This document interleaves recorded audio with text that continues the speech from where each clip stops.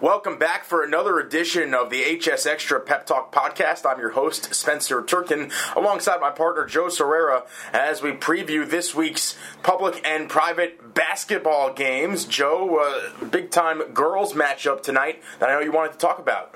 Yeah, we've got number 5 Eastern Guilford, number 4 Southeast Guilford. That is at Southeast. Southeast could all but clinch the Mid-Piedmont 3A Conference title with this. They're already 3 games up in the loss column, and if they win tonight, they'd go to 9-0 in the conference, and basically it's over. Eastern gave them a really good run last time when the game was played at Eastern Guilford, and then Kristen Roberts for Southeast just got hot from three-point range and lit it up. She's a great shooter. You've got to get out on her. You've got to be aware of where she is at all times on the floor. If you don't, she will beat you. Eastern Guilford's got some talent, too, including the daughter of now former Eastern Guilford coach, Joe Glass, Jada Glass. She played really well the last couple times I've seen her play. She's a great three-point shooter and has also been distributing the ball really well. That's going to be a really good matchup, and like I said, Southeast girls can pretty much clinch it if they win that game tonight. Another big public school matchup on the girls' side of things. We have number 1 versus number 2 this week. Yeah, that would be Northwest Guilford, number 1, going to number 2 Ragsdale. They split their meetings so far.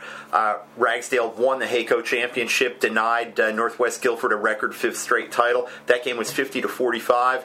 The rematch at Northwest Guilford, first time they played in Metro 4A, it was 42-23 Northwest. Difference in that game, Kayla King was back for Northwest. She missed the first game because of a high ankle sprain suffered in the first round of the HACO. She's not been a tremendous scorer since she's been back, but she makes that team so much better because of her defense and what she frees other people up to do. With her in the lineup, she's a primary ball handler. Talia Carter can attack from the wing. Reagan Cargo can attack from the wing, can get open looks for threes. And when Reagan Cargo is shooting open threes and her legs aren't tired from having to be a point guard too, she's a whole lot better shooter. She's been right around 20 to 25 points a game since Kayla King came back, and that has as much to do with Kayla being there to handle more of the responsibilities and be on the ball more. It's just made that whole team better. But Ragsdale is a very good basketball team. They are the clear number 1 or number 2. They're number 2 in our poll in the area.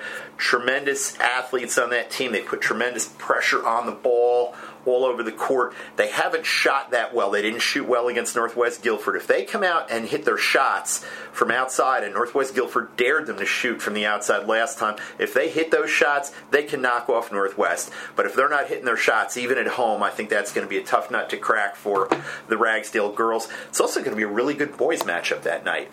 We got 2 ranked teams in that one. Number 4 Northwest, number 5 Ragsdale, and Ragsdale is 1 and Northwest is 2 in the Metro 4A. Northwest has struggled a little bit lately.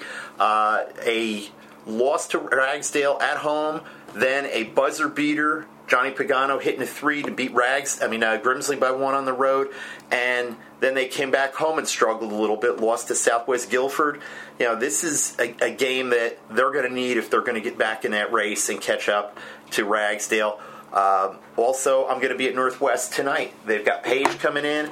Want to see the boys game and the girls game. Those are 2 pretty good matchups, but 2 great girls matchups, as you say, this week. Eastern Guilford at number 4 Southeast tonight, Eastern being the number 5 team, and Friday night, get over to Ragsdale early. Don't just wait for the boys game. Get in there for that 6 o'clock girls game. You're not going to see 2 better teams in the area this year. Number 2 Ragsdale at home against number 1 Northwest.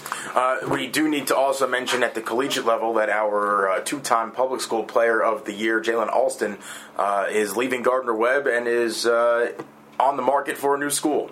Yeah, he hasn't played since January 26th. He's going to finish out the semester academically. Smart move on his part. Keep your academics in order.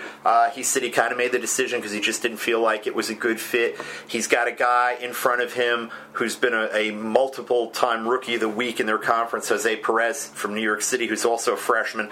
So I think that definitely played some role in it. But he's a very athletic player. He wasn't our 2-time public schools player of the year for nothing. Alston. Long, athletic, aggressive, just a really good player and a good guy to have in your locker room. I think he won't have any trouble finding a new home, but he's definitely looking around. He said he's talked to 7 or 8 schools, didn't want to get into who it was. Looking at Division I and Division II. Obviously, if he transfers at the Division I level, he'll have to sit out, won't be eligible until 2021. If he transfers down to Division II, he's eligible immediately. I think somebody's going to get a pretty good basketball player. And then we also want to turn our attention quickly to the wrestling mat in the wrestling room. Northwest Guilford, a tremendous showing in the team duels. Yeah, Coach Ron Baer's team getting their first NCHSAA duels team title, Class 4A, 33-27 win over Wilmington Laney. The way that the bouts fell, they were behind early. And then a young man who, if you want to read more about him, was our Spencer's HSExtra.com interview on Sunday, Chris Garrison. He wrestled up at 195, did exactly what the team needed him to do, got a pin. That tied the match at 21. Jacob Hardy, who you might remember from Northwest football team, very good football player, got a pin at 220, and that put Northwest in front to stay, and they closed it out. 33-27 win. Riley Edwards, who wrestled at 113, was named the championship's MVP for Northwest. Just a great performance by that team over at the Fieldhouse on Saturday. We've got a photo gallery at hsextra.com and a report from that. And looking ahead for Northwest, Southeast, Ragsdale, a number of really good wrestling teams in the area. Individual regionals this weekend. The one locally to watch is 3A Mideast. That's at Southeast Guilford. All the others are outside the area. And then, of course, State Championship Weekend, February 14th to the 16th at the Greensboro Coliseum.